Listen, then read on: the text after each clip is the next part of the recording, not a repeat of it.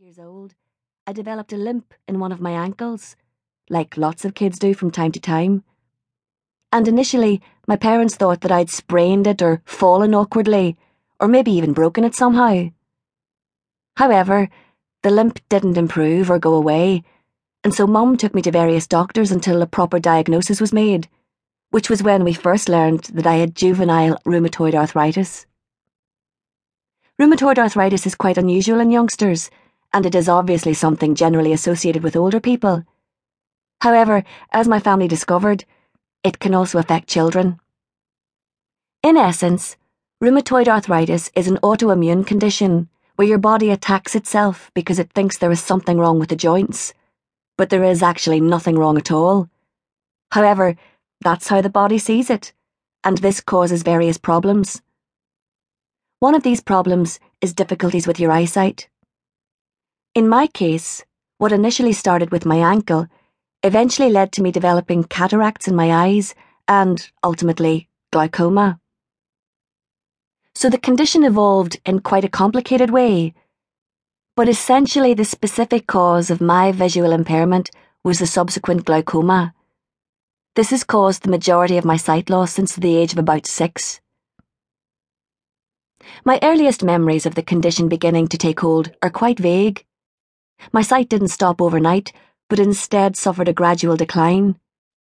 And I can remember quite a few things about being completely sighted. I can remember watching films, going to places on holidays, and seeing people very clearly. So, in fact, when people describe things to me now, I can often imagine what they're talking about in great detail, because I still have a lot of memories of seeing things as a fully sighted person. For example, I do remember what colours look like. And there are a number of films that I can sit back and watch that I saw years previously and still recall exactly what happens, because I have that visual memory from seeing it the first time. So, in many ways, I grew up with a fair amount of vision. Consequently, while I can't see things clearly now, I still approach life as a sighted person because that is the way I grew up as a young girl. I was always missing quite a bit of school because I was in and out of hospital like a yo-yo, undergoing operation after operation on my eyes. I think I notched up about 23 by adulthood.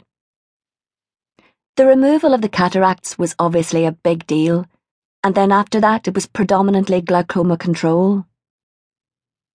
The main problem with the disease is that it causes high pressure in your eyes, which consequently ends up damaging your optic nerve. Unfortunately, your optic nerve cannot be replaced or transplanted. So my operations would invariably involve the insertion of tubes to try and ease the pressure in my eyes that was being caused by the glaucoma. Doctors tried really hard, both here and in Glasgow and London, to try and stave off the high pressure. But my disease was just very hard to control.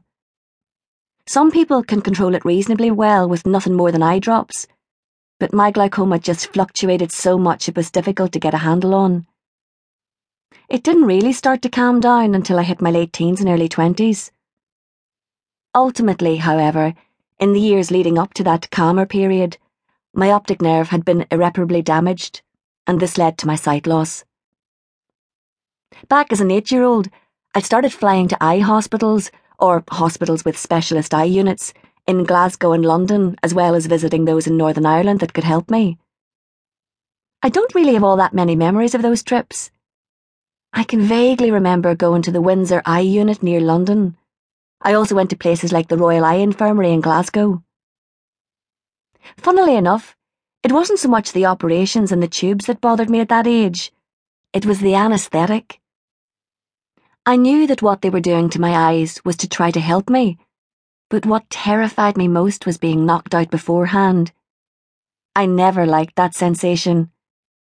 To me, as a young girl, it was horrifying, and I always used to get freaked out by that, because in my young mind it always felt like being unconscious was a kind of death. I do have plenty of good memories of those early years too, though. A lot of the time I had to go to adult wards because, as I mentioned, my condition was very unusual for a child. So maybe there weren't necessarily the right specialists available in the children's